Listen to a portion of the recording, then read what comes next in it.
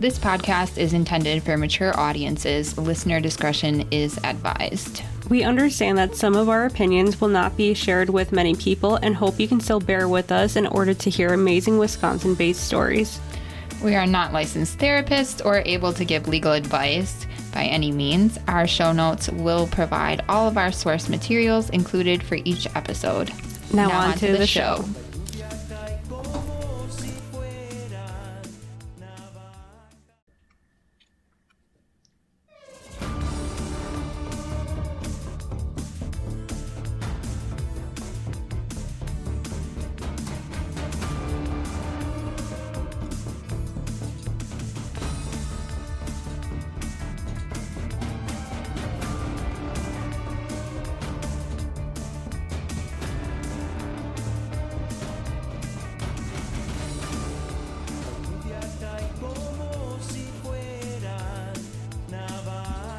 Welcome back to another episode of All the Sins of Wisconsin. I'm Fallon, and I'm here with my co-host, Mims. Hello. I hope everyone is having a fabulous week. Yeah, I've been having a really great week. It's been busy at work, but yeah, I like being busy. Being busy is good. Mm-hmm. Yeah, I've been busy this week, too. All kinds of projects going on. Right. Yeah. Oh, I did have an update about the Rosalie... What's her last name? Rodriguez. Yes, give it to me. It's not a lot, but I found out that the DNA test was done by the University of Texas. That's random. That's what I thought. Yeah. And the suspect is somebody from the south of the United States. Well, that kind of makes sense, though, because she is Peruvian. Right. So, do you think it could have been somebody from her, where she's from? Like, from Peru? I don't know. All it said is the South United States. Yeah, my money's on it's from... Somebody she knows? Yeah, somebody she knows from Peru, because who else would... I don't know. That A serial killer? Right. I don't know. Ooh. I thought that was interesting. Very interesting. Oh, and I had a Dog the Bounty Hunter update, too. Oh, give it to me. Yeah, I guess he tried to pitch his Search for Brian Laundrie as a TV show. I would watch that. I'm not gonna lie. I'd be so on that show. Oh, so far he does not have any takers, so... Well, I'll take it. That's funny. Okay, so I'm gonna go ahead and start.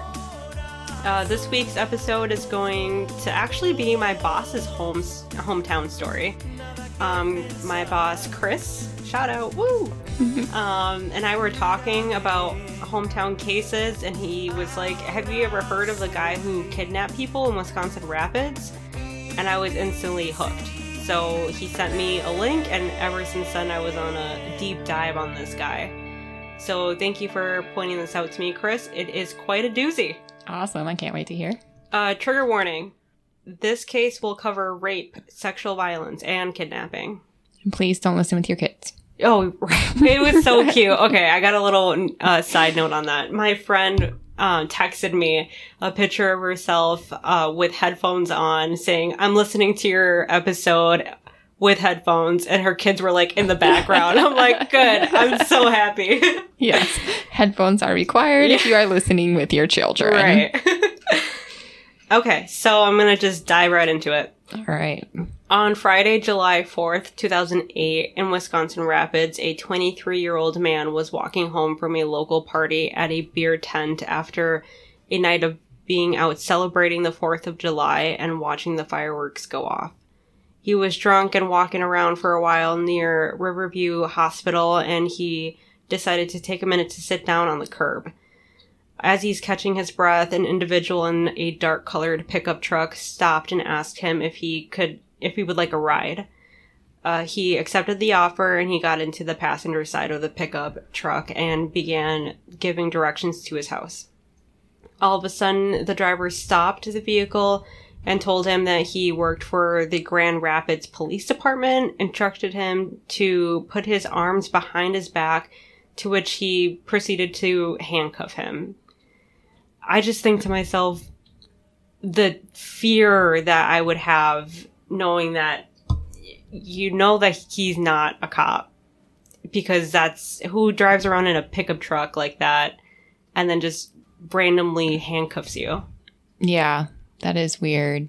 Unless he was trying to pretend like he was undercover or something. 'Cause they do have some random undercover vehicles up north. Yeah, but they're not like a beaten up old truck though. They're pretty like newer vehicles, and I don't know. I still would be like, you're not a cop. Yeah, but we're smart. Right, we're smart. During the ride, one of the handcuffs did come off the young man's wrists. However, the driver noticed this and hit him with possibly a flashlight or a pipe. The object is still unknown. The blow to his head made him lose consciousness. And when he came to, he realized that he was no longer in the truck, but chained to a ladder laying on his stomach, eyes duct taped shut, and he was laying on the floor of an unknown basement.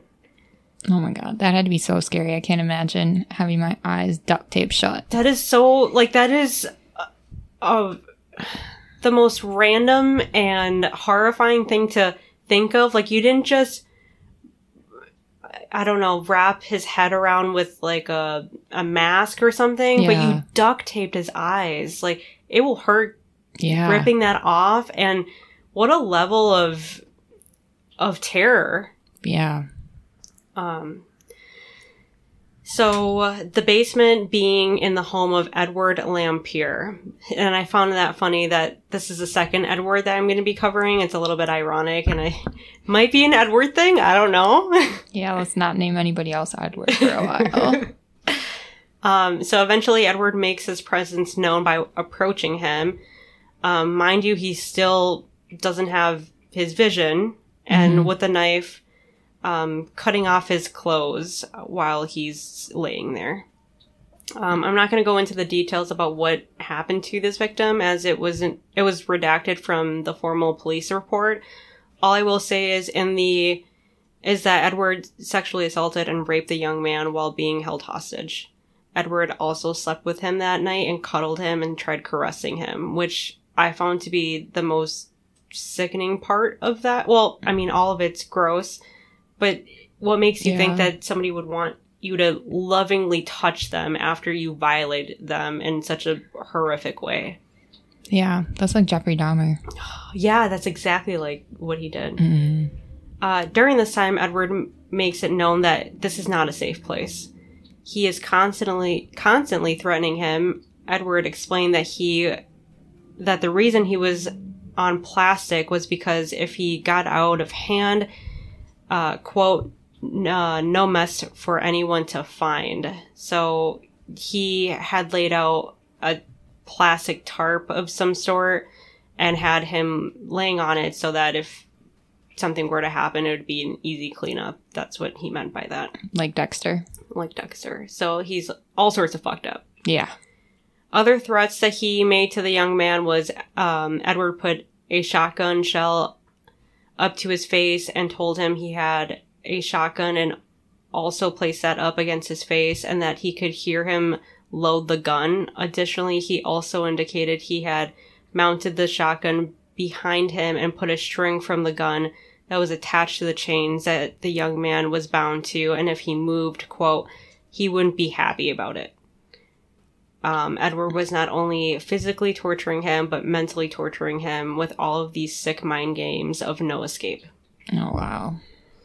After 4 days of mental torture, sexual assault, and being held hostage, Wisconsin Rapids police entered the home of Edward Lampier and found the naked and chained 23-year-old in the basement. Plot twist, the police were called by another victim of Edward. On July 7th, only a few days after the first kidnapping, Edward went back on the prowl. He went to a bar he frequented called Johnny's Bar. Edward was said to have played pool there once a week, always drinking soda and not alcohol, which I find that to be like classic predator behavior, scouting out a place, keeping himself sober and focused while having a scheme going on while looking normal. Yeah, you know what's interesting? A lot of police hang out at that bar. Oh, do you know that bar? Yeah. Oh, wow. I've never heard of this bar. Yeah, I've been there before. Chris, have you heard of this bar? I'm sure he has. Right? There he spotted another 20-year-old young man who was also at the bar drinking with his friends. After drinking late, and his MO was going after somebody that was drinking and probably wasn't all there. So that's another sinister part, is that you're getting these people at a vulnerable state. And right after they're having fun, all their inhibitions are down, all of their guard is down, they're with people they know, they're in a public place. Yeah. That's so fucked up. It is. And one of the reasons I don't drink. Good for you. Okay, I already said that. After drinking late, he decided that he didn't want to drink and drive, so he decided to sleep it off for a bit, and slept in his car. Which, my husband used to do that whenever he would go out downtown. He would just, sleep in his car so that he wouldn't have to drive drunk. And I think to myself, that I never thought that you could be a target just by sleeping in your car, sleeping your drunkenness off. But apparently you are. Yeah, for sure. Everybody's a target. Yep. On July 8th, the young 20-year-old man woke up not in his car, but naked, blindfolded, and hanging in Lampier's garage. His hands bound by chains and flux cuffs. This solidified that Edward definitely planned this attack and kidnapping, as the chains and cuffs were already there waiting for another victim. He also recognized his abductor, as he was a regular at the bar he often attended himself. He was beaten by a metal rod and sexually assaulted while he was being chained, and undergoing the same that the other young man in the basement was going through. So this was happening at the same time. Mm-hmm. The young man held onto the love of his family and kept thinking to himself that he would one day be reunited with them. These thoughts were the thoughts that were keeping him going. Yeah. On July 8th, a day after his kidnapping, the young 20-year-old man asked Edward for a cigarette. Edward decided he needed to go buy a pack and left. Which is always I hear that in so many cases where they were like, oh, I need this, or I need food, or can you get me water or something like that? And then they always are like, yeah, okay. Yeah, because in their mind, they're in a relationship. Oh. With all the cuddling and loving and oh, well, maybe if I chain them here long enough, they'll like me in 3 weeks. Yeah, newsflash. If you have somebody chained in your house or any sort of, you're holding them hostage, you're not in a relationship. No. Mm-mm. No. So Edward decided that he was going to go, and then the young man used his chained feet to pull the ladder that he was chained to towards himself, climbed it, and then freed the chain that he had him tied to the ceiling in the garage, managing to fully escape from the garage. Wow. I can't believe that you can think so clearly under such a situation to be in. Mm-hmm. I think your instincts take over at that point. Oh, for sure.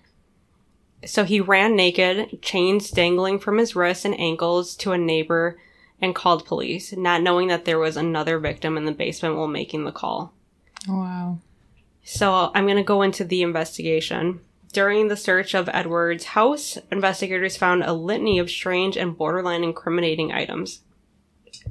They found different types and sizes of chains, locks, ropes, zip ties, duct tape, a noose, 24 firearms, mostly rifles and shotguns, pill bottles, gay pornography, which, if you're gay or if you're not, whatever, if you have that, who cares? Yeah. Various blankets, rugs, and clothing with stains on them. And the most interesting items found was a newspaper clipping from Monday, July 7th, which covered the missing Wood County men with certain articles highlighted. Another newspaper article was found about the death of a college student, Brittany Zimmerman, a Marshfield native who was stabbed in her Madison apartment. Brittany was a student at the University of Wisconsin-Madison. And then I'm not going to go into more on that. Sentencing for Edward Lampier. At the age of 47, He was held under a $1 million bond and was charged with 4 felonies in exchange for 9 others being dropped as he faced 130 years in prison in Wood County. The charges dropped were first-degree sexual assault with use of a dangerous weapon, first-degree recklessly endangering the safety, false imprisonment, substantial battery, intent bodily harm, and impersonating an officer. He pleaded no contest, and then the Wood County Circuit Court Judge Gregory Potter said he imposed a term recommended by prosecutors because which was a virtual life sentence. During the court proceedings, a few important people made haunting statements. One of the victims was present during the sentencing, and his mother stated, "What they endured in captivity, no one should have to endure. We need to make sure this predator is locked up so he doesn't hurt any more boys." She also compared him to Jeffrey Dahmer, which is funny because you said that too. Yeah, it sounds like a similar kind of mentality. Yeah, I agree. Judge Potter stated, "Mr. Lampier, you are everyone's worst nightmare. The things that you did, people read about in books or see in movies." Judge Potter also read the other victim's statement as he was not present during the court sentencing, which I don't blame him. Yeah. He stated, "I just want my life to go on as normal and be done with all of this, but I know this isn't going to happen anytime soon," which breaks my heart. Yeah, it's really sad. Edward sat there shackled like his victims and addressed the courtroom by saying, "No person deserves the terror I put them through. No one but myself was at fault. No shame should be felt by anyone but myself." Which... I'm surprised he took responsibility. Yeah. Yeah. I think Dahmer did the same thing too, though, didn't he? He was like, yeah. Yeah, that's true. Must be like a shared thing. Yeah.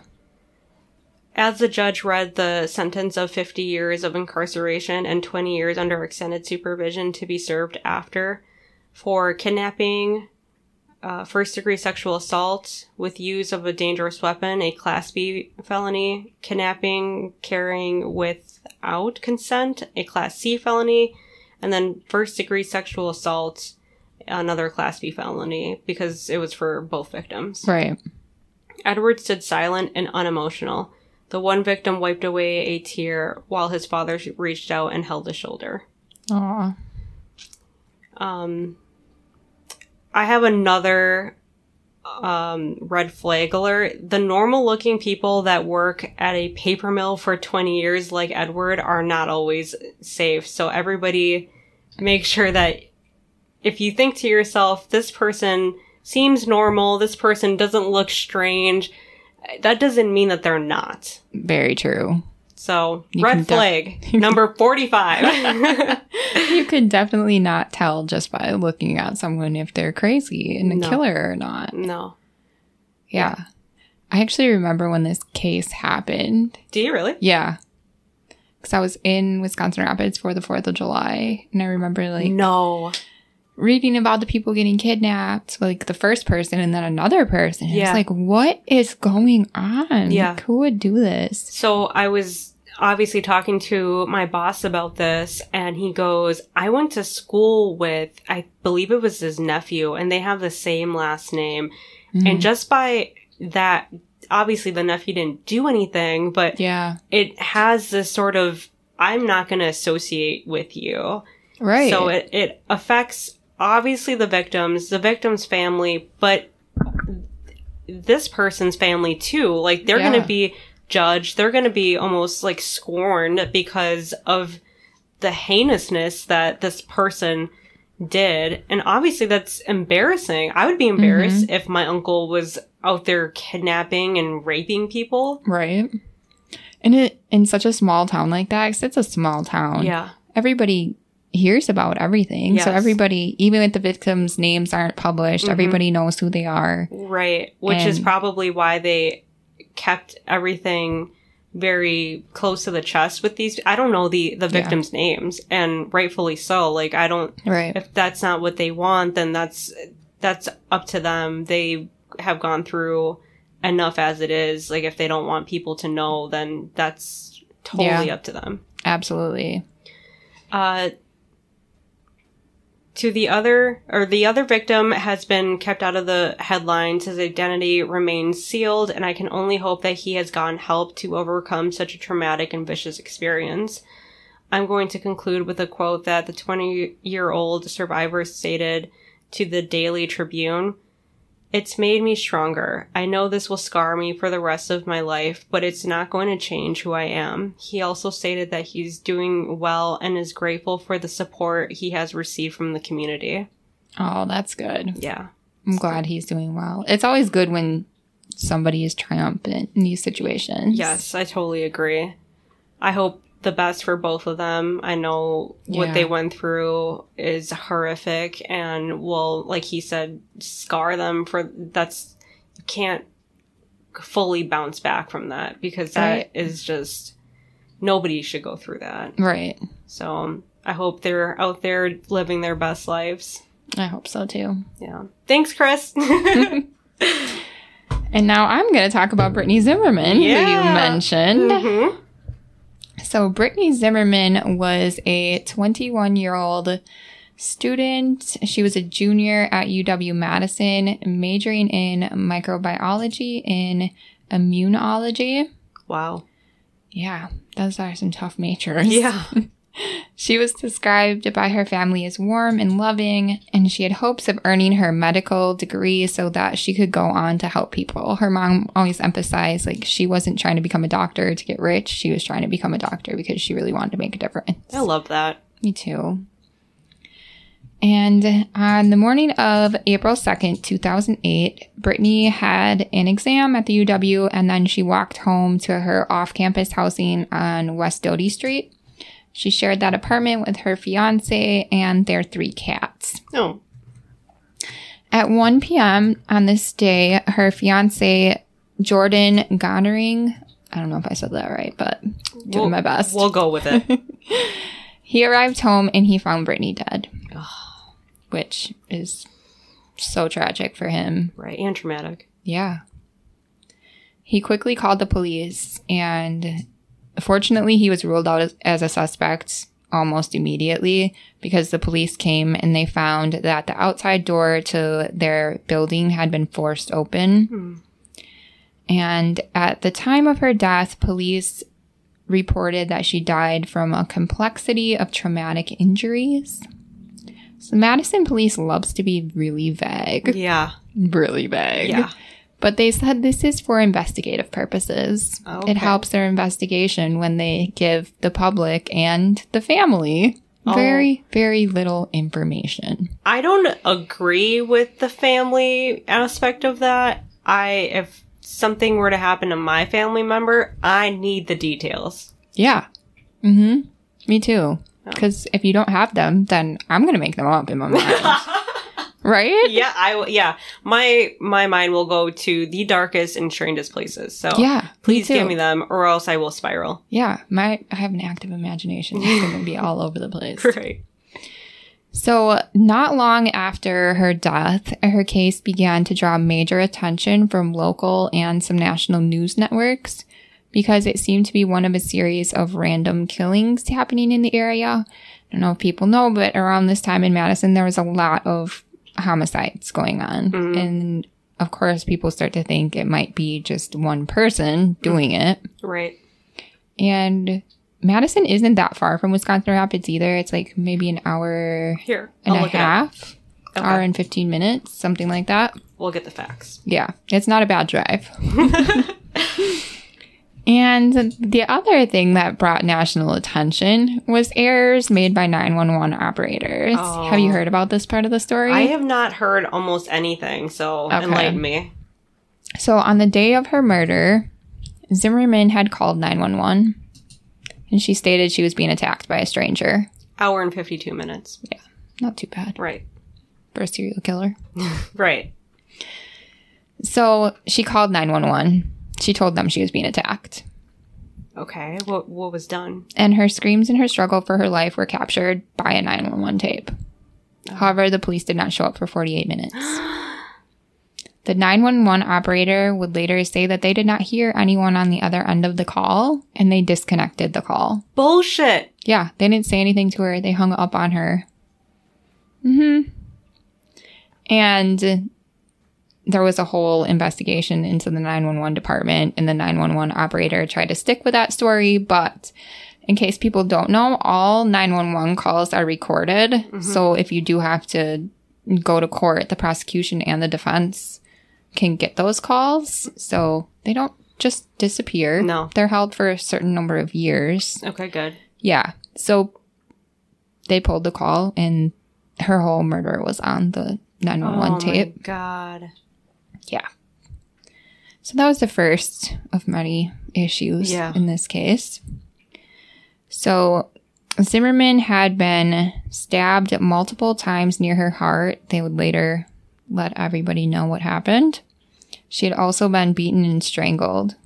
Wow. She had managed to call 911 at 12:20 p.m. So one of the other crazy parts of this story is it's the middle of the day. Like, she walked home from her exam. Mm-hmm. She called 911 at 12:20. Her fiance found her by 1 o'clock. So there's a very short window right there. Yep. And this isn't far from campus. Mm-hmm. It gets off-campus housing, but it's a very populated area, and there's students all around. Right. And in the middle of the day in spring, there's people walking around everywhere. Right. So, people in their dorms, people studying, you know. Yeah. That's crazy. Yeah. Mm-hmm. So Dane County received a lot of criticism in this case, which, you know, I feel is completely warranted. Yeah. Yeah. The public believes a faster response could have saved Brittany's life and gotten a brutal murderer off of the street. The police stated they immediately believed the attacker was a stranger, although I don't really think they deserve credit for this revelation, since she actually called them and told them, I'm being attacked by a stranger. Oh, right. Yeah. Yeah.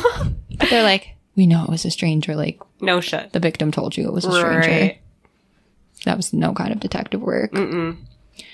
So according to reports, Zimmerman's door, like I said, showed signs of forced entry, and her family and friends stated that no one would have a personal reason to attack Brittany. Like, she didn't have any enemies or any shady business dealings or, you know, anything. She was just a normal... Yeah, normal girl. Yeah, junior in college. Yeah. With her majors, she was probably really busy doing homework. Right. And she was planning her wedding. Oh, man. Yeah. So the police were unable to determine a motive at the time. So, of course, the first theory was that she was the victim of a serial killer. Because if you don't know what happened, it had to have been a serial killer. Right. Called the Criminal Minds team in.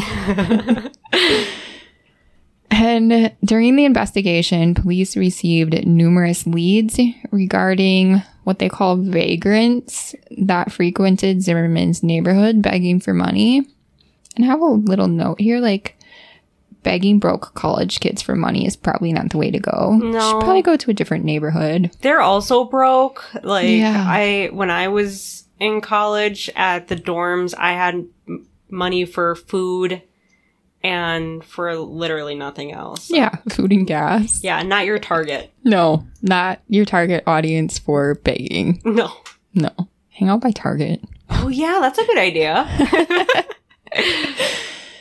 And then warrants revealed more information about the details of the scene, but I'm not going to go into like all of the details about everything. Okay. Because I don't think it's helpful in this case. But they did release information about the weapon, which was described as a knife 2 to 5 inches long. But police did not say if they had found the murder weapon at the scene or not. Okay. They did say they collected DNA, hair and blood samples, fingerprints, and footprints. But despite all of this evidence, her case would go unsolved for years. So at some point, a man named Andrew Scholes would come forward and state that he had information about who murdered Zimmerman. Scholes, however, was not just a lovely, concerned citizen. He was a felon looking for a deal. Oh. He had already told many people that his former roommate, David Call, had confessed to Zimmerman's murder. In 2014, Scholes, who was serving time in a West Virginia federal prison, was interviewed by detectives from the Madison Police Department. At this time, he admitted that Call said he killed Zimmerman, but he would be giving them no further information. He did not want to cooperate with them. Wow. Then in 2016, Zimmerman's mother sent a video to Scholes through his parole officer. In this video, she pleaded with him to speak to police and tell them what he knew.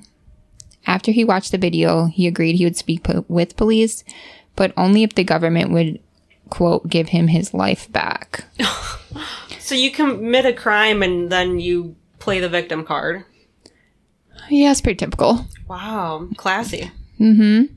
Apparently, Scholes wanted a presidential pardon. I literally almost took a drink of my coffee.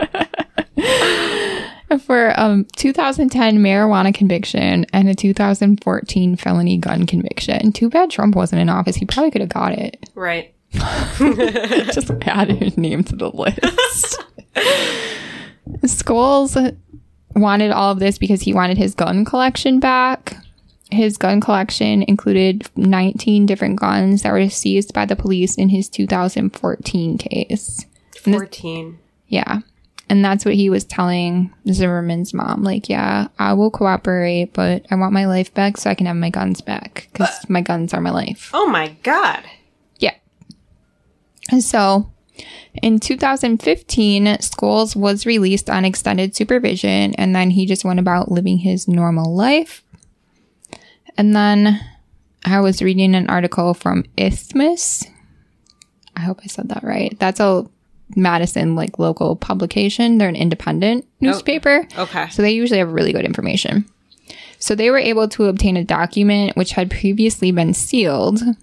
And this document is a letter from Scholes' attorney, Joseph Bugney. Bugney wrote the letter to a federal judge detailing his many efforts to arrange interviews between Scholes and police. It states that Scholes was willing to testify against Call if he were to be prosecuted. The Dane County DA office, through the federal prosecutor, basically said if Scholes had information to share, he could walk in and share it just like anyone else. Wow. Yeah. They're great. Yeah, that's not the way you should do things. No. And then Scholes ended up dying from a motorcycle accident on August 5th. He got into 2017. In July, he got into the accident, and then he was in the hospital, and then he ended up dying in August. So there would be no information coming from him. Wow. No one from either side, either Bugney or the prosecution, wanted to discuss why a deal was never reached. Bugney never answered the phone for Isthmus, and the prosecution said it's unethical to speak about open cases. Bugney, in his letter, had detailed all of his attempts that were made via phone and mail. And basically all Scholes really wanted and all Bugney asked for was an agreement for Scholes not to be charged with obstruction for knowing about the crime. Like, if my client comes forward and gives you all this evidence or the whole detailed information about what happened, right? Do you agree not to charge him for obstruction? Which is just a petty misdemeanor offense anyways. You probably get a ticket for it. So people don't really like when people try to make deals, but at the same time, if you're the attorney, you can't just be like, yeah, sure, give my client some more charges. Right.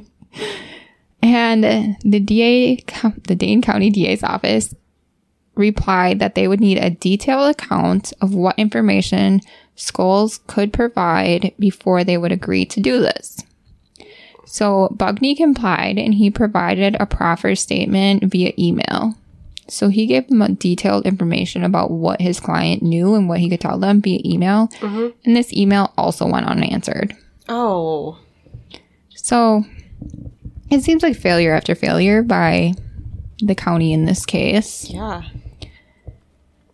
And then moving away from that part, according to a report from WKOW-TV, 2 months after Zimmerman was murdered, David Call, the one that Scholes is saying he has information on, was questioned by police. At that time, he admitted to being in the area trying to scam students out of money so he could buy crack cocaine. But he did not admit to knowing anything about Zimmerman's murder. He's like, yeah, I was in her neighborhood. I was trying to get students to give me money for crack. But I love that he just, like, brazenly admitted that. It's like, yeah, I like crack. Yeah. Well, he has a long track record of crime, so I don't think, like, being like, yeah, I smoke crack was a big deal for him. Right. So he's probably like, it's a well-known fact that I like crack. Yes, exactly. And in 2016, he then admitted that he was at Zimmerman's house on the day that she died, but he didn't kill her. Like, hey, I was there. I guess I was there when I was trying to scam people for money for crack, but I didn't kill her, though. Wow. So, in 2016, Zimmerman's mother also came forward to the media against the wishes of law enforcement and said that she knew there had, in fact, been a DNA match in the case of many months ago. And from my separate research, it looks like this DNA match was actually in 2014. And that's what led them going to talk to Scholes in West Virginia the first time. Because they knew that Call's DNA matched. Oh, wow. They just didn't know why. So the mom knew about this? They told the mom in 2016. And then they told her not to go. Yeah, not to go public with the information. That is outrageous. Like, you're not doing anything. You have this DNA hit. What do you expect me to do? Just sit here?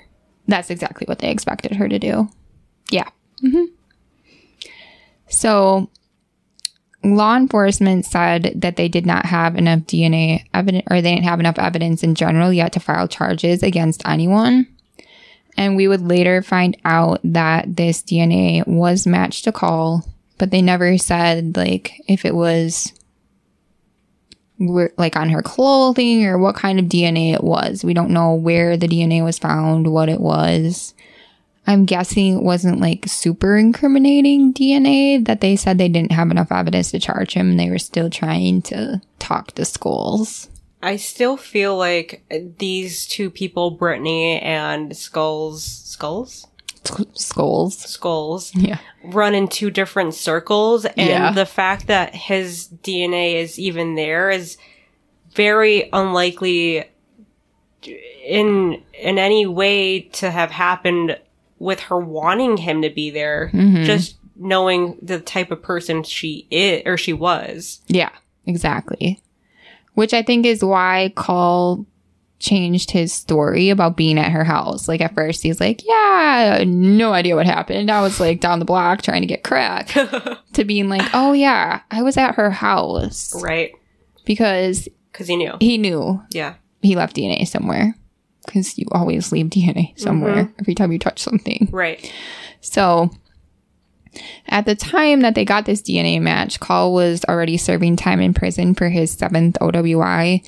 And I looked up his record. He has, like, numerous theft charges. And he's on the sex offender registry, but whatever sexual offense he had must have, like, predated our open records, because I don't see it on CCAP. So it's probably still, like, a paper document. I mean, but he had sexually assaulted somebody previously.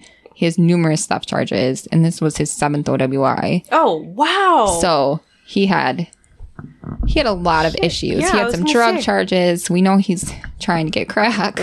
Right. He's drunk all the time. Right. Yeah. So he's a whole mess. Right. So finally, on March 20th, 2020, Call was charged with the homicide of Brittany Zimmerman. So it wasn't your guy, after all. It was not. And, you know, I found it really weird that somebody that had nothing to do with it, seemingly, had that in their belongings. Like, I don't have... Well, I guess I could, because we're doing this now. I was going to say, I don't have random clippings of things like that, but I mean, now I could. So okay, don't look at me. All I'm saying is this guy was already doing bad things, and he kept clippings of his own crimes. Yeah. Which was a red flag for the investigators when they were going through his stuff. Right. What was the tie? Yeah. And we still don't know. Right. Yeah. We don't know. and it's weird. He just liked it. I want to say there's a tie. I want to say that there is some... maybe they knew each other? Or... Right. There's got to be a reason why he kept that. And it can't be, because... You should email him. No way, Jose. Can you please explain this? Because... Give me the facts. We need more information. Right. Well, David Call would go on to say he's not competent to stand trial. So they had to do a whole competency hearing. So if you don't know how that works, you have to go to all these therapists and stuff. And competency is the lowest standard possible. People are just I'm not sure if that person's competent. If you know that you're in the courtroom and you know what a judge is and you know your lawyer's there to help you, you're competent. It doesn't matter how dumb you are, how unstable you are, you're still competent to stand trial. What do you think would be considered being incompetent? Just almost brain dead? Yeah. Okay. You have to have a kindergarten understanding of things. Even some kindergartners probably understand the court process. They put kindergartners up on that stand and they be saying things that are factual, so I don't know.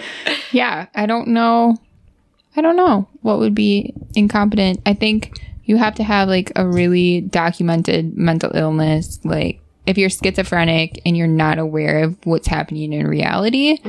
But if you don't have a mental illness and you're just claiming you have a really low IQ, it has to be really, really low for that to work. Yeah. Especially since you have an attorney. Right. They're there to represent you. Even if you're slow, stupid, and dumb. Yeah. You just have to understand that your attorney's there to help you. And that the judge is going to decide what happens to you. Right. And then you're competent. It's a really, really low standard. I don't even know why people try. Yeah. I guess you have to, but... Yeah, I guess. So this case has not yet concluded. It's still going on right now. No kidding. Yeah. So they recently determined he was competent, and then there's going to be a pretrial, I think, in November. He's being held on a $1 million bail. $1 million cash. My guy? Yeah. Wow. Yeah. In Wisconsin, we don't have bail bondsmen. You have to pay the whole $1 million. Right. Or you're not going anywhere. So he'll be sitting there for a while until he figure this out. Right. And it's been over 13 years, and her family's just been going through this whole time. Her mom has kept the case in the media and had money raised to try to find out information. You know, she went as far as making this video for the guy that was in prison. She's worked so hard. And what do you mean a video for the guy? The informant, Scholes. Oh, okay. She had sent the video to him, begging him to come forward with the information. She's done everything possible. Could you imagine you lose your child and then you have to beg? You have to be put in a position of begging for answers. Yeah, and Call was a suspect within a few days. And it still took them 13 years to charge him. That is ludicrous. Yeah. A lot of times people are I don't know why they don't know who did it. And so many times they know who did it. Right. We can't win the case. Or, I don't know. I don't know what's going on. This is the most messed up case from the beginning with the 911 call. Yeah, the 911 call definitely killed me. Yeah. I can't imagine. I mean, I can't imagine that 911 operator feels very good about themselves at this point. But I hope there was consequences for that. Yeah, I'm not sure. Yeah, I mean, I don't think that they would openly say, this person's being fired, They should. They should, yeah, they should, but I don't know if they would say that. But yeah, they probably wouldn't. But my understanding is anytime you call 911, the police show up. I don't know if that happened after this case. If you call 911 and they try to call you back, right, and you don't verify there's nothing wrong, right, they send police to make sure you're okay, right. They don't just this person was not qualified. No, not at all. No. That's all I got for Brittany then. Oh, rest in peace, Brittany. Yes, definitely. And I hope that her fiance has been able to... Oh, yeah. Is there anything on him? Not that I found. The last sad part of it that I read was that he put the engagement ring on her finger afterwards. Like, yeah. Like... He hadn't bought it yet because they were saving up money because they were college students, and he went and bought it. Oh, my God. I know. It broke my heart. Yeah. It was so sad. Yeah. He put it on her finger. Yeah. So I hope he can move on and have a happy life now. Me too. I don't know how, but I hope he does. Yeah, I mean, not that you want to move on from that person that you're going to spend the rest of your life with, but I mean, you still have, that was 13 years ago and they were pretty young, right? How old was she? 21. Oh, wow. Yeah. So you still have a whole lifetime, and maybe he'll honor her by being happy. I hope so. Yeah. Yeah. Thanks, you guys, for listening. Yeah, thank you. And subscribe to our channel wherever we are. Spotify. Yeah, I seen Stitcher. I seen that we're on Apple. Oh, good. We're on Apple now, so you can like us on there too. And we can get reviews on Apple. So if you love us, leave reviews. Yes. You can email us with case ideas. If you have a hometown, you can share your whole story. Yes, please. I really want to read it and let everybody know about that. So please write it in, in your own words. That would be awesome. Yeah, we would love that. Also, shout out to India. Hello. We have listeners in India now. One person, but that still counts. Yeah.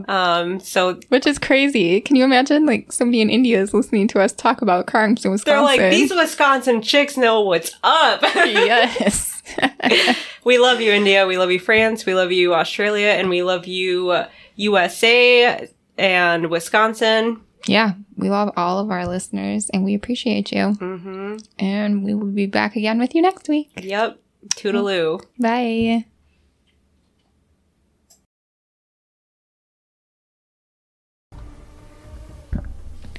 All the Sins of Wisconsin was written, recorded, edited, and produced by Fallon and Mims. Thank you so much to all of our listeners, supporters, friends, and family that continually allow us to do what we love. If you love our show as much as we love you, please give us a glowing rating and review. Follow us on Facebook and Instagram to see what we are up to, and email us your sin or tales at allthesinsofwi@gmail.com. Episodes of All the Sins of Wisconsin are available for free wherever you listen to podcasts. And don't forget, we love you.